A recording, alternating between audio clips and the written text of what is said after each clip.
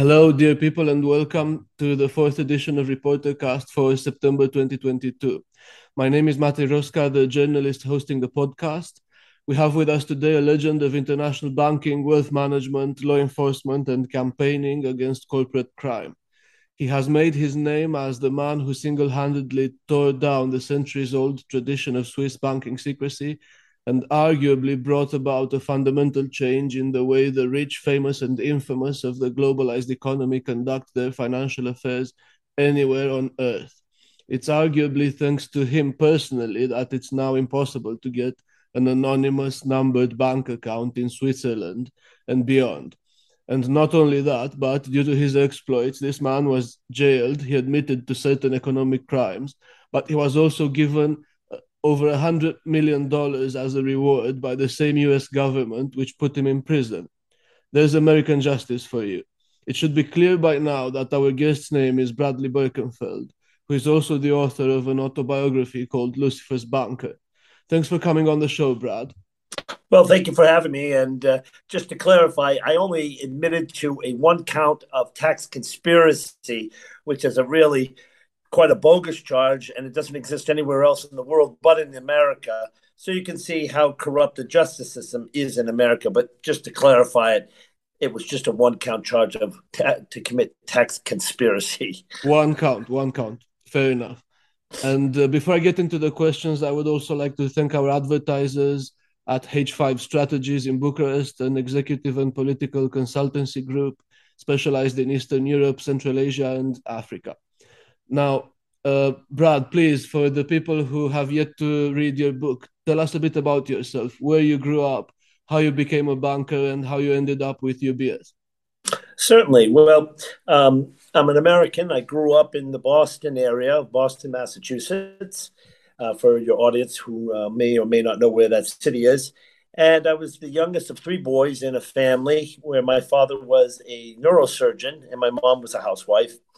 And I had a good education in the Boston area, went to a private school, high school. And then I went on to the oldest private military school in America called Norwich University, where ROTC was founded, where you can pretty much go into any branch of the military and become an officer, but also get a degree in whatever your major is at the time. And my major was economics. So what I did was after school, I had spent a semester in London as an economics major. Then I came back to America and I worked in a bank that I'd worked in summers, State Street Bank, as a currency trader. That was a great experience. I dealt in worldwide currencies. This is long before the euro, back in 1989, and really enjoyed the experience of understanding global markets and being immersed with very intellectual people, people with MBAs and CFAs and PhDs and so forth. I think it's critical for people to understand that, when you're young, you're eager to learn. And at that time, the world markets were still developing in a certain extent because we were multi-currency and multilingual and so forth.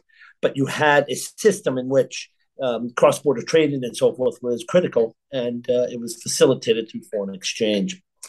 Anyways, I had left America and then went to Switzerland after 4 years in America to get my master's in finance.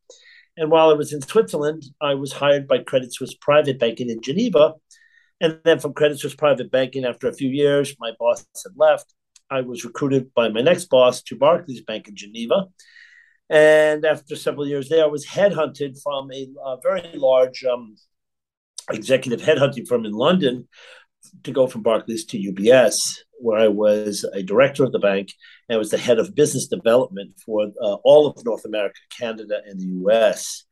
So I had quite an interesting experience and really enjoyed my time in Switzerland, not just academically, but professionally, and made a very good career until I started blowing the whistle on the illegalities committed not only by UBS, but all the Swiss banks. Well, that's very interesting. And just to give our younger listeners a flavor, nowadays everybody talks about due diligence, tax avoidance, making sure everything is legitimate. But back then, things were done on a handshake and the wink, and maybe not every bank was careful to obey every rule. Is that correct? And could you give us a bit of an anecdote of how deals were done back then? It's important for your audience to understand the history behind Swiss bank secrecy. And Swiss bank secrecy actually has a place. Unfortunately, it was abused and taken advantage of. So, just for the historical standpoint, when the Third Reich under Adolf Hitler came to power in 1933, they had ordered anyone who moved money outside the country, Reichsmarks, Deutschmarks, and so forth, would have been shot, would have been killed. Why? That was to keep money for the new upcoming war effort, which was World War II.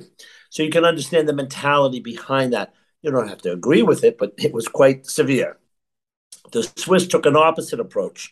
In 1934, Article 47 in their constitution clearly states if anyone opens an account in Switzerland, you would be anonymous in a numbered account, and we will never, repeat, never disclose that. So you can understand why it came about because of this Nazi Third Reich aggressiveness. It's very important to understand the historical perspective and significance. Okay.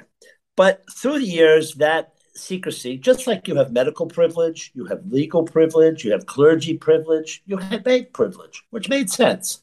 Unfortunately, it was abused, as we know. So then what happened was nefarious and illegal acts were facilitated through Switzerland, through bank accounts, companies, foundations, trusts, and so forth. So what happened is essentially you had all these different kinds of illegal crimes from bribery, extortion, insider trading, tax evasion, and so on and so forth. Now, tax evasion is not considered a crime in Switzerland. I worked in Switzerland. I had a work contract in Switzerland. I had my residency in Switzerland. So I followed the laws of Switzerland perfectly. The issue comes down to is what we could do when we left Switzerland. Now, if you go to Saudi Arabia, they don't have taxes, so tax evasion is not an issue. But we weren't going to Saudi Arabia in particular. We were going to North America, which does have very stringent tax laws on income tax, capital gains tax, and inheritance tax. So that's really where your audience has to sort of understand the complexity here of every country has different tax laws, and it just depends how you treat them. But within Switzerland, those laws did not exist. Tax evasion was not a crime. It was not considered a crime. So if you and I were working in Switzerland and we made our salary and paid our tax, we could then walk in the bank, put in the money, and never pay tax on it again legally. So it's just important to understand that. Not everyone was, a drug dealer or arms smuggler or human trafficking or insider trader or something like this. Did that exist? Yes, it did. And it existed in many other places where you've heard many stories about this. But I think it's important to understand that there was 140 banks in Geneva when I left in 2008, and today there's around 70. So around, give or take, 80 or 90 have vanished or merged or gone out of business.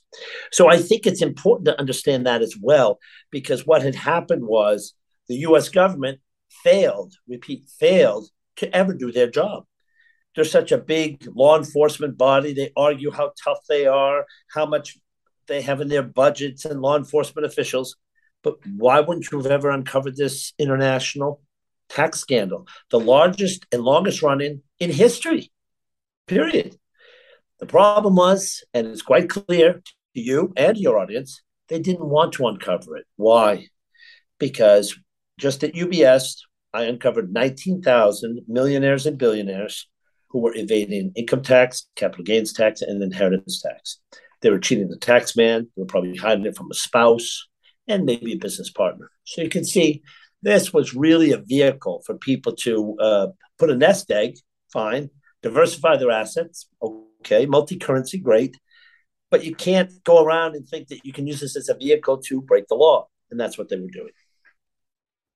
And at some point, you just decided you can't accept this anymore, and you copied a load of files. There's a scene in the book where you describe spending all night copying and sort of diligently putting together spreadsheets and so forth. And then, if I'm not mistaken, you traveled first to Boston and then you approached the Department of Justice. Could you take us through that a little bit and first start with the thinking that triggered the whistleblowing? Well, again, I was a director of the bank. I managed a large amount of money for clients, around $450 million.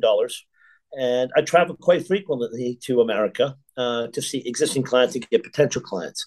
The problem was when a colleague approached me within the office and showed me a 3-page document, which is in my book, Lucifer's Banker, and on my website, lucifersbanker.com, that clearly shows that they had slipped in a 3-page memo without telling us about it and without training us on this document.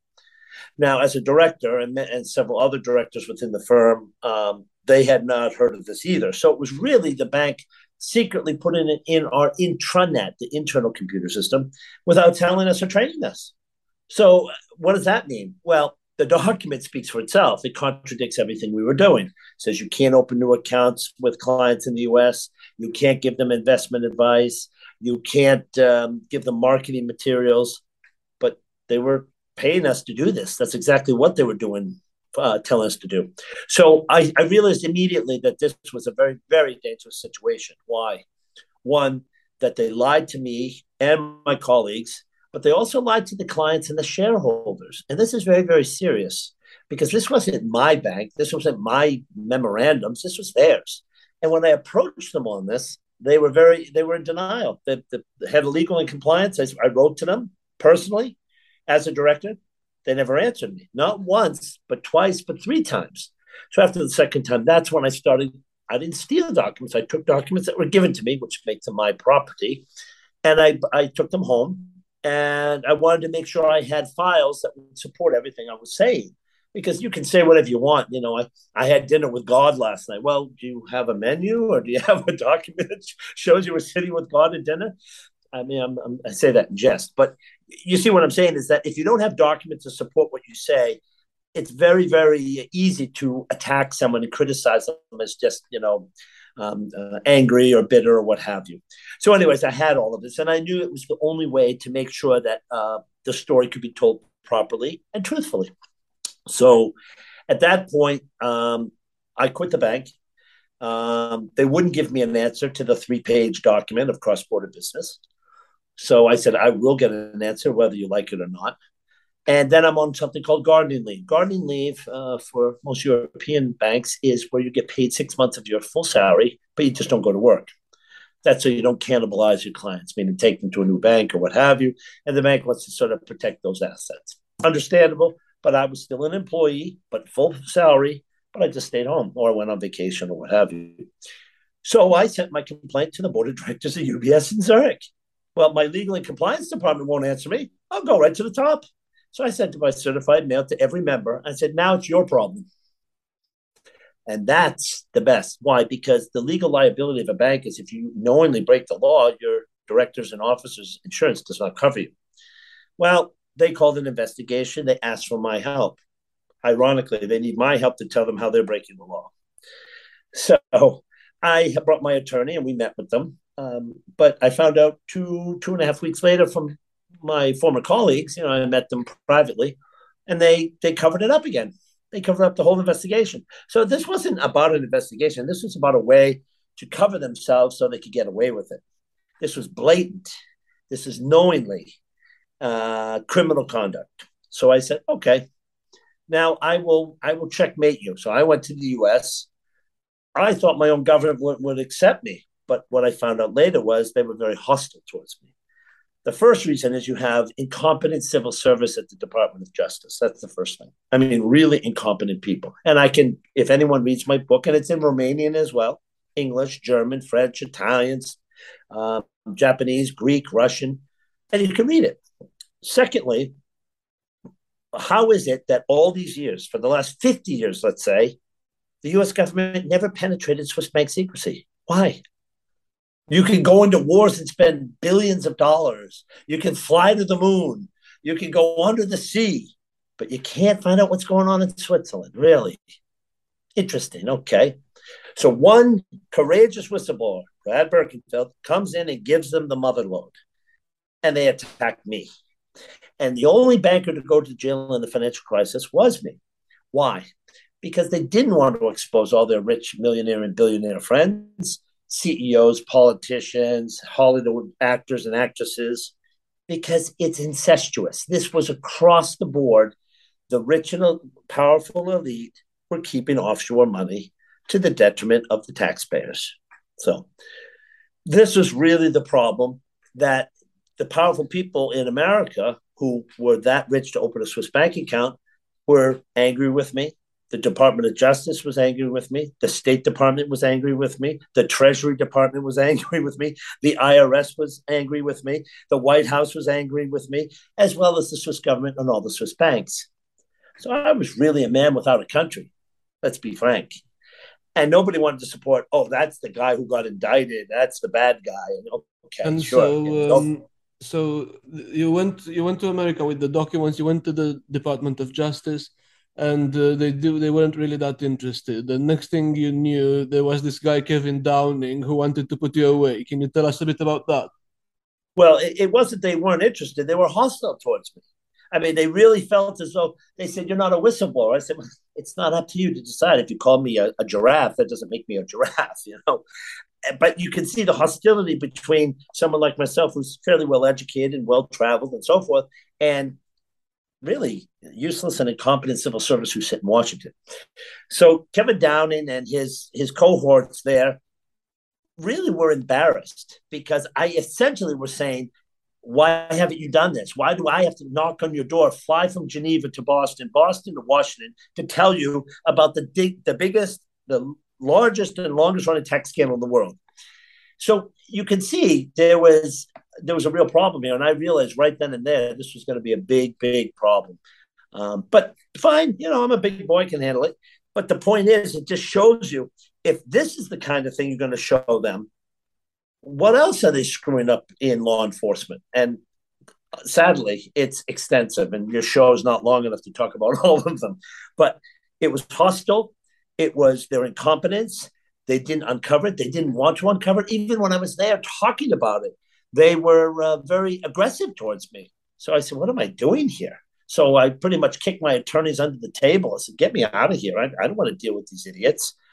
Ultimately, it came down to a very simple thing. There's two things in America under the legal system you can get. One is immunity, and one is a subpoena. Immunity gives you immunity so you can't be prosecuted.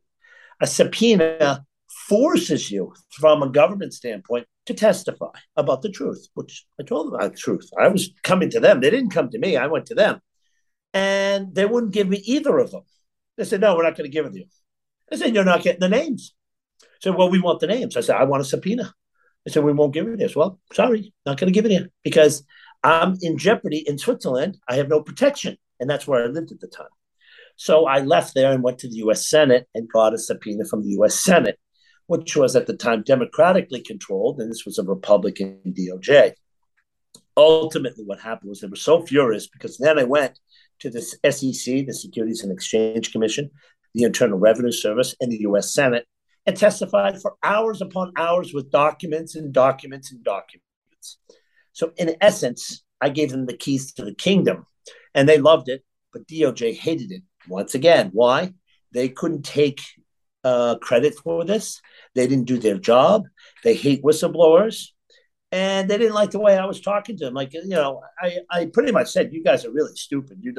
Why are you even working here? I wouldn't trust you. If you said that, then you can imagine how they might have got a bit a bit offended. But you know, never mind all of that. Can we put also one question to bed that I just had on my mind? Did you ever, in your 2 years in prison, did you ever join a gang or get any prison tattoos? No. This for your audience, this wasn't a real prison. This is called a camp. And a camp means no fence, no prison cells. It was just bunk beds. It's almost like a sort of a reform school, if you will. You know, I was playing tennis every day, lifting weights. I was jogging and so forth, staying in shape, reading a lot, helping other inmates with their cases. So there was nothing like that. This was really a very simplistic place to be, in which, sure, they took my liberty away, but I spent all the time giving foreign interviews. People would come from all over the world to interview me. And I helped other inmates with their injustices that I saw. I witnessed them. And I thought that was important to do. So, and I started the framework of my book, which I did publish once I got out of prison, and it's highly successful. It's in 8 languages. Fantastic. And then came the vindication. Basically, all the press coverage vindicated you, and all the fines, all the recovery orders. It was endless, really. So then there was the award. And could you say, for the record, how much the award was and how much you had to pay in tax? And Um, yeah, sure. let's do that. Well, the nice thing about this award was it was the very first IRS whistleblowing award. That was the first one and the largest one. It was $104 million, and I paid around $35 million in tax. So, give or take, I took away $75 million net. And the interesting thing about that is that not only was this a vindication, but it shows you that the information I gave was unprecedented, historic, and ultimately, 3 weeks later, I got a FedEx from London in America, and they put me in the Guinness Book of World Records. So they had to create a new category for me. So I was quite proud of That's that. very interesting, very interesting. And can we put another thing to bed? And this time I'm not joking, but did you know there was going to be an award at the end of this when you started on the journey of exposing UBS and exposing Swiss banking? No, I didn't. And again, this is a very critical question, again, for your audience to understand. When I started whistleblowing, it was around April of 2005. I quit the bank in October of 2005. The whistleblowing law did not commence or pass until December 2006. So I had started my whistleblowing internally at the bank, resigned from my post at the bank, went to the board of directors long before the law was ever passed. So, quite frankly, I sacrificed my career, my finances, my reputation, my life, all of this because this was the right thing to do. And this is the story that your audience should really understand. Yes, the money's great, but it wasn't about the money because I didn't even know that law existed. And it didn't because it wasn't in place yet. That's very, very important. Second, I want to do the right thing. I was making a lot of money. I could have kept doing the same thing, but I said, no, I want to expose this. And that's exactly what I did. I exposed it. I did the right thing versus the wrong thing. Now, some people will criticize me and say, oh, you got paid a lot of money and this and that, or you were a part of the problem. Well, no one else did anything. And there was 140 banks operating for decades. Nobody did anything. The U.S. government didn't do anything. But yet, when you bring it to them, they attack the messenger who brings it to them. So you can see this is why the story is so powerful. And it shows how it's sort of a David and Goliath approach, if you will, in which we can have the power. And hopefully, I'm motivated someone in your audience or many people in your audience to say, hey, this guy, he had the courage. You know, some people are shy or they're married or they have kids. They don't want to be bullied or lose their job or be harassed, intimidated, all of these things. And that's exactly what we're doing is trying to help people understand the complexities of whistleblowing, not just in America, worldwide. I was based in Switzerland and this involved America. But it's important that we all look and try and make our society a better place to live. Whether it's an oil company dumping oil in the river, whether it's teachers slapping little kids illegally, whether it's pharmaceutical companies selling us drugs that don't work or kill us, or whatever it might be. Absolutely. Dieselgate with Volkswagen. I mean, there's a perfect example in Europe, and there's many, many others. But Yeah, absolutely. that's it. And could we could we say that maybe if you continued your career and continued turning a blind eye, you still would have lived a very comfortable life, the life of a millionaire, jet setting, private jets, caviar, and all of that, because after all, you were a highly paid banker, and it wasn't that your lifestyle didn't change that dramatically actually after the whistleblowing. But could we say how much money the United States government recovered after the whistleblowing? Well, it's still coming in. Let's put it that way. Over a decade later, several years ago, the amount was around $25 billion.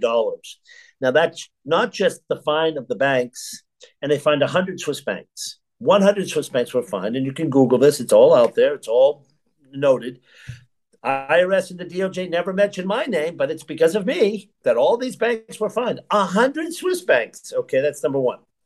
Number two, we had 19,000 clients and $20 billion at UBS of American clients. So these clients had to come in and pay around 30% of their account balance over a 10-year period, meaning over a 10-year window. They looked at the highest level of their account, and they hit that amount times 30%. Roughly speaking, that's how the formula worked. Whether the account was 10 and went down to 7, they don't care. They go for the 10 million, 30%, 3 million, next client, and so on and so forth. So the IRS, a week after I published my book in America in 2016, announced that over 100,000 Americans became tax compliant. Now, we had 19,000 UBS. That meant another 81,000 Americans came in. But what's very important about this is very simple, is that money then leaves Swiss banks and comes back to the American bank. It gets invested and it gets taxed through perpetuity. So the numbers we're speaking are exponentially larger, many, many billions and billions and billions on top of this. So I effectively transformed $1 trillion industry to the benefit of the taxpayers and the government. Yeah, and also there's the money that never even got transferred out of the United States because the Swiss laws were changed. So it wasn't that easy to launder or to evade tax in Switzerland as a consequence of the whistleblowing.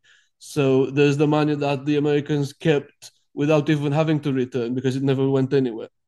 Well, that's another point. And there's many, many other things. Tax treaties were done. Senate hearings were held. The entire executive management staff at UBS was fired. Clients left. Colleagues left. There was a what do you call it? There's this amnesty. There was 3 amnesties put in place. They've never had 3 amnesty programs. There were too many people. They couldn't indict 100,000 people. They'd be in the courts forever. So what they did was they tried to make it simple and say, just come in and pay your 30%. You'll keep you anonymous and move on, which I don't generally agree with, but there are some other things there as well. So why is it that one person has to step forward to change a decades-long, trillion-dollar illegal business? Whether it's the drug business, whether it's the arms business, whether it's human trafficking, terrorist financing, insider trading, and offshore banking. Why is it the British still have all these offshore centers in the BVIs in Jersey and Guernsey and Gibraltar and all this?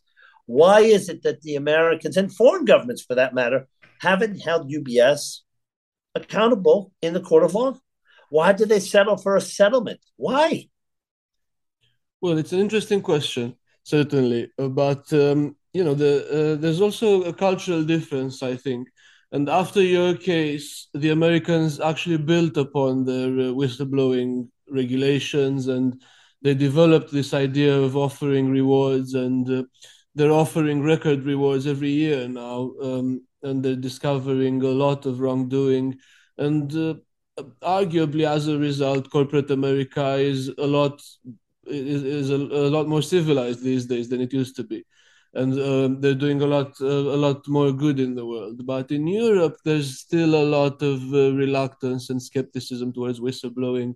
In Europe, the European Commission has kind of tentatively said it might offer rewards to whistleblowers, but it's not clear how that project is going, and the countries are not doing much. And Germany, the biggest economy of all, is, I suppose, quite hostile, and the culture in Germany is quite hostile to whistleblowing. Now, why do you think that is? Well, let's put it this way. I've testified, I've helped the German tax authorities, the Greek tax authorities, the Canadian tax authorities, the British tax authorities, and I've testified in the French trial against UBS in Paris. The problem is, a lot of these politicians, as you saw in France, had offshore accounts.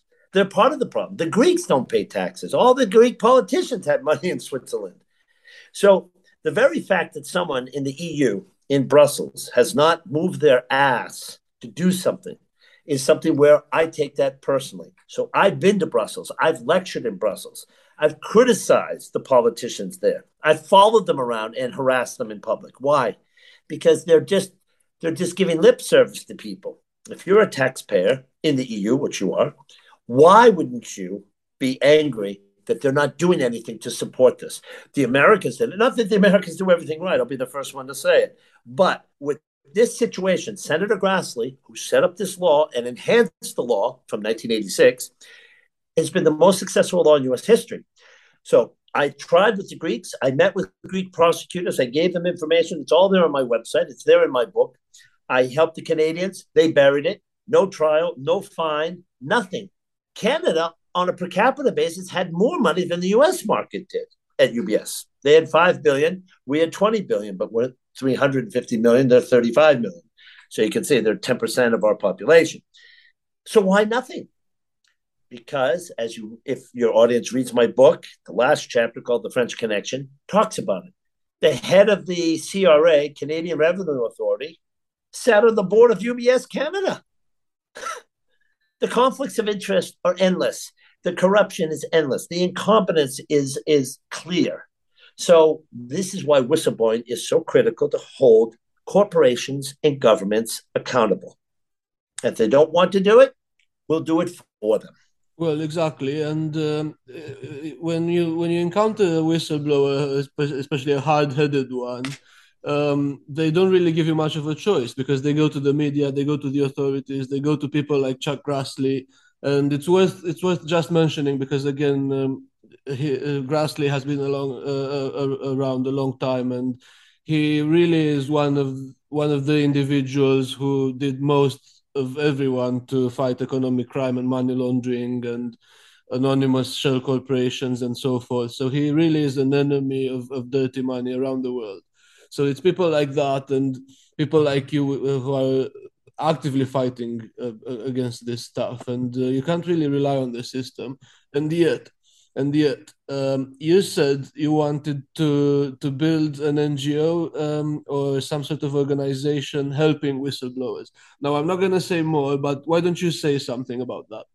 Well, as I said, my book is in 8 languages, and the last 3 languages we're looking to do is Portuguese, Spanish, and Chinese to essentially cover the worldwide language barrier, if you will. And in your country, Romania, which was a country I was very proud to get my book published there because my grandfather was Romanian and he went to America. He went to New York City 100 years ago, 2 weeks ago. He landed at Ellis Island. And that to me, I dedicated the book in Romanian to him. And I lectured all across Romania, in Cluj, in Iași, in Constanța, in Bucharest, in Vizneția. I went all over and gave the books away. Why? Because I wanted to educate people and let them know I'm here today because of my grandfather, who was Romanian. And I wish you could have seen what I could have done and what I did in the world to change the world. So this, to me, was so powerful to come to Romania. People say, why are you going to Romania? It's such a small country, and what's the connection? Well, I just explained it to you and your audience. But more and more, I come to Romania every year, several times. I have many Romanian friends, as yourself and many others. I like to help the people. I like the food. I like the culture. Anyways, the whole point about this is to get in close to the people. I'm not just trying to help people because they say I'm helping them or I'm going to do a business or something like that. We're looking to set up something very, very aggressive in Europe that will help all whistleblowers. There's 2 problems. The first problem is that the laws in Europe, as you rightly said, are invisible. They don't exist. You have to protect whistleblowers and you have to compensate whistleblowers. Why? They're the ones taking the risks. And actually, law enforcement should embrace whistleblowing because whistleblowing is an extension of law enforcement. They're saving them time, money, anguish, all of this to solve a crime. So why not help them? Why not embrace them? Now, you may not like the fact that they're going to get paid. Well, sorry, that's just the way the world works.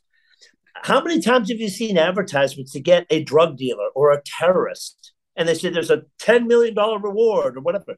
What are you doing? You're paying a whistleblower. Exactly, and there's this is something that Europeans have yet to get their heads around. And can I twist your arm and get you to put a date or a year at least on this organization? When is it going to be launched? When will you help your first whistleblower?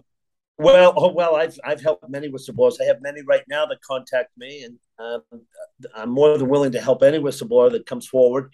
Again, there's two types of helping whistleblowers. There's the monetary side, which is very important because it's expensive if you quit your job or you have a family or you have children or a husband or wife or whatever.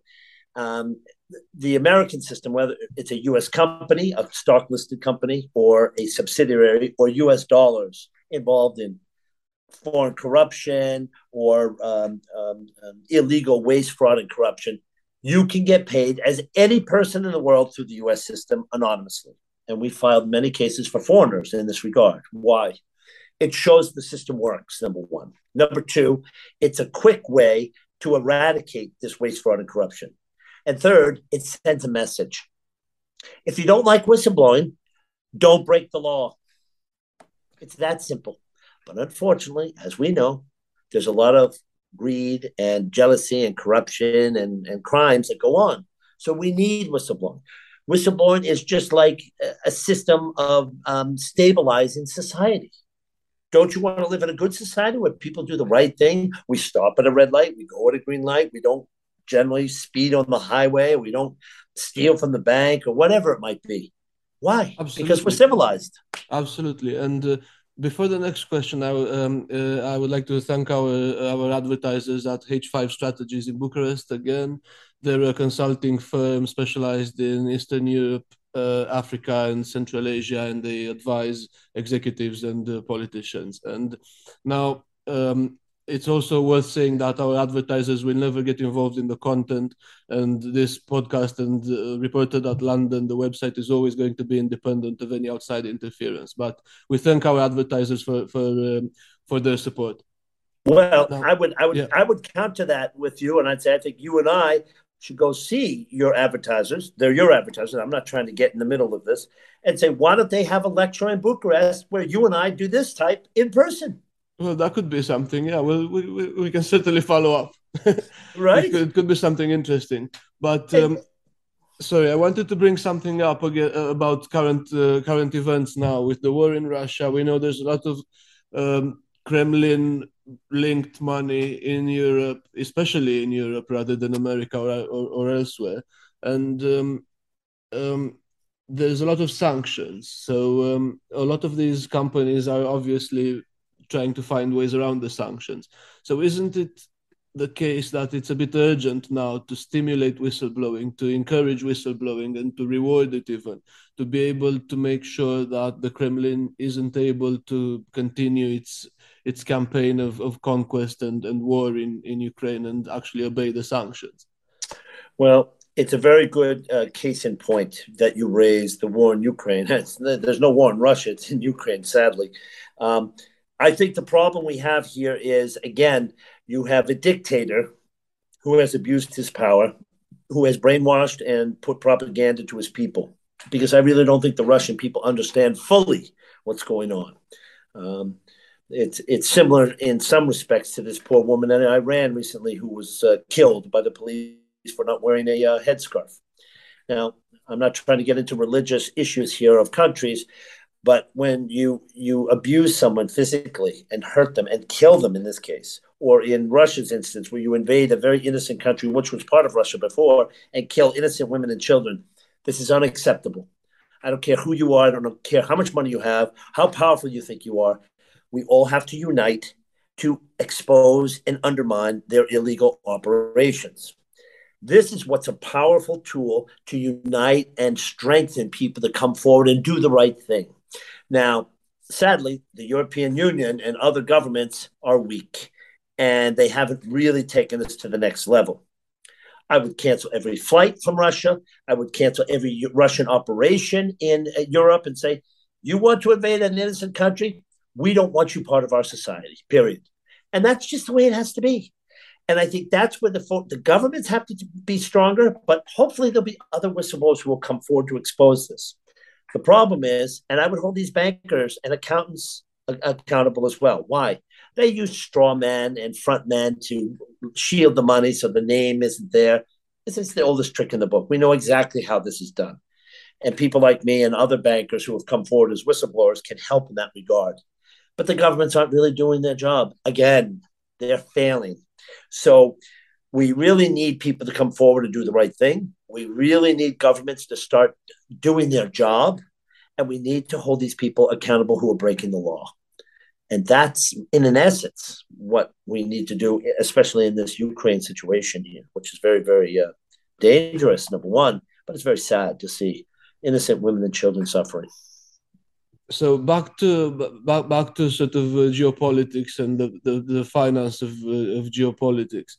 London itself is a global financial capital, and we've had changes of monarch, changes of prime minister, and all sorts of political turmoil lately. And in between these, there were some economic crime reforms that I think might be delayed, if not sort of shelved for good. Now, even in those reforms, there wasn't any talk of providing rewards to whistleblowers, and there's still a lot of resistance. Now, what's your message to lawmakers in the UK who govern the City of London about rewards to whistleblowers and about setting up some sort of independent body to protect whistleblowers from retaliation? First and foremost, invite me to talk to Parliament in the UK. I'll travel there for free and I'll speak for free. That's the first thing. And if you don't want to invite me, you've got something to hide. Secondly, they're part of the problem, not part of the solution. Some of those people in Parliament, I'm quite sure, have offshore accounts. Tony Blair's been exposed and several others, and they come up with all these excuses why they had these offshore accounts. Mm-hmm. Interesting, they didn't mention them before they ran for public office, but they mentioned it after they get caught. Third, why is it that the UK it's not a financial center, it's a money laundering center?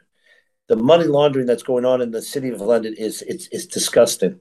The real estate market, the art market. Why is it today that Sotheby's and Christie's does not expose the buyer of multi-million-dollar pieces of artwork? Why? Why should that be anonymous? Okay. That's interesting. Yeah, that's called money laundering. Trust me, I used to go to Christie's and Sotheby's. I saw what went on. It's a joke. So Christie's and Sotheby's, and remember about the price fixing they had back, I don't know, 20 years ago, where the U.S. held them accountable and fined them. Christie's and Sotheby's were fined for collusion, price fixing. Okay, but why is it anonymous? It's because it's money laundering. Secondly, why is it that the UK promotes all these offshore centers? Guernsey, Jersey, Isle of Man, Gibraltar. Bermuda, less so, but still there. Hong Kong, less so, but it's still there. BVIs, and so forth. Why? When they talk this big game about righteousness, sorry to say, it's bullshit. Because this country single-handedly developed this offshore world. Not the Americans. UK. Yeah, of course. I just gave it to you. Guernsey, Jersey, Isle of Man, Gibraltar, Bermuda, Hong Kong, Singapore, BVIs, and the Caymans. So what I'm trying to say here is you can't fix the problem unless you really want to fix the problem. And these people don't want to fix it. Why? Because they're benefiting from it. It's like a drug dealer saying, oh, we're going to stop the drug trade. Why would they do that? Unless there was a penalty that was so severe and so harsh. So why don't the foreign banks, why doesn't the Central Bank of Europe, now that the UK is out in Brexit, sanction the UK? How about that? Right. Well, how about we try to put a slightly more optimistic twist on this, and think of people like Stephen Cohn and yourself who made you've made a good living out of whistleblowing, and Stephen Cohn is helping other whistleblowers get rewards from the American system.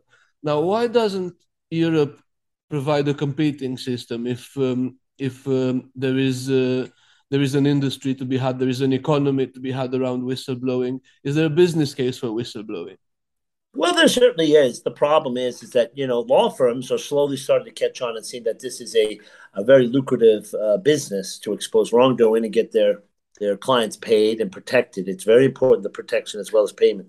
But the problem here is they keep reverting back to World War II about how people were double agents or spies or the Vichy government in France and all this kind of stuff. No, enough of that. It's 2022. Can we stop the nonsense? And we're big boys and girls. We have to come up with laws that make society a better place. You've got Russia invading Ukraine. You've got a woman getting killed because she doesn't wear a headscarf in Tehran. You've got Taiwan about to be swallowed by China. Really? And you can't come up with a very simple approach to stop this offshore illegal banking that does terrorist financing, human trafficking, guns, drugs, and so forth.